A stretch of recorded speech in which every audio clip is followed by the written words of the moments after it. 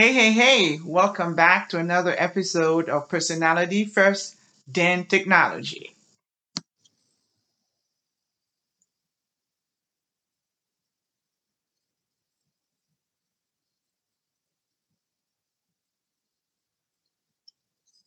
Well, today I was planning to talk about this season to be grateful because I look for something to be grateful this season, especially teaching virtually, and I don't see my colleague nor my students. I am grateful for a very peaceful and quiet day. Everything went smoothly. So I'm going to go ahead and acknowledge that and share my grateful focus in the great thing that happened today because it was literally quiet. However, I also find this great article that was written by a principal that talk about how tech coach and professional development and leaders can set up an environment to help minimize the overwhelmness that teachers go through when it comes to technology. It was an excellent article. I like it was simple, it was to the point, something gonna I was going to try, which I had planned to, and I made some keynotes and some strategies that I was gonna try myself before I shared it with my colleague.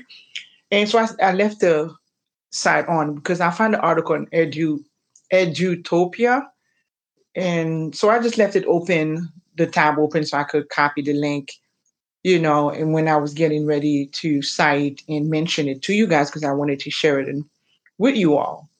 So, however, I got busy throughout the day and I closed my computer. So, I don't know what happened to the site. Hence the title of this podcast that said, Use Google Keep or Wakelet. For those of you who still doesn't have a way to keep track of these nice sites. Sometimes you come across this rare website that's just buzz with excitement that answered many of your questions, that provide great tips and great strategies. Or you find this article or book or something online that you were to searching after so many hours and so many clicks and you come across these wonderful things.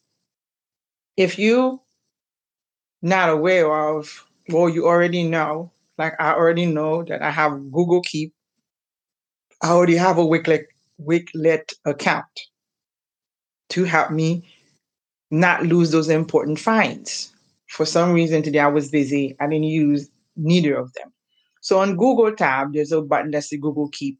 What it does, it keeps the things that you find important. All you have to do is click. I think it's under your account where you have your little picture, a Bitmoji with all those little dots.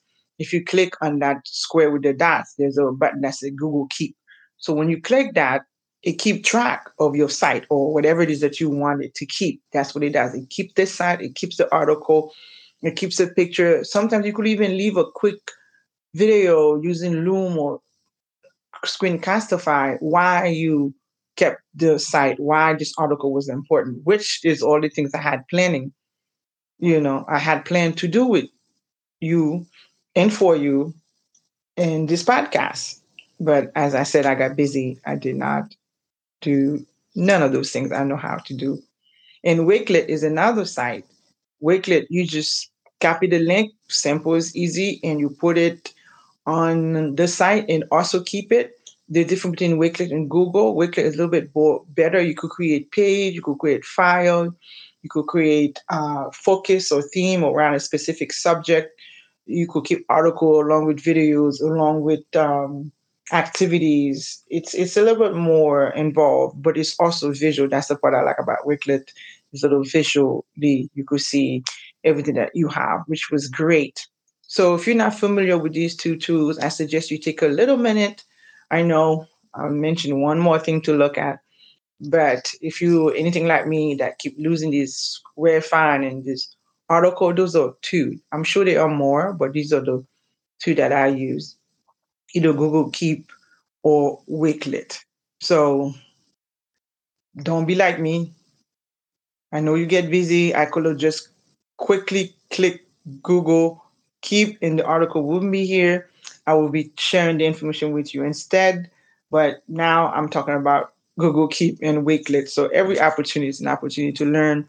And that's why I like, and that's why I stay flexible. And I ask you to stay flexible with yourself because I could have just fuss and carry on. I did a little bit, but instead I say, well, what did I learn? I learned to use the tools that I have in my toolkit.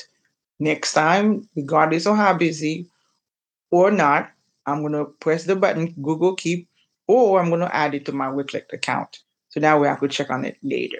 All right. So make sure you do the same. Check them out, Google Keep or Wicklet.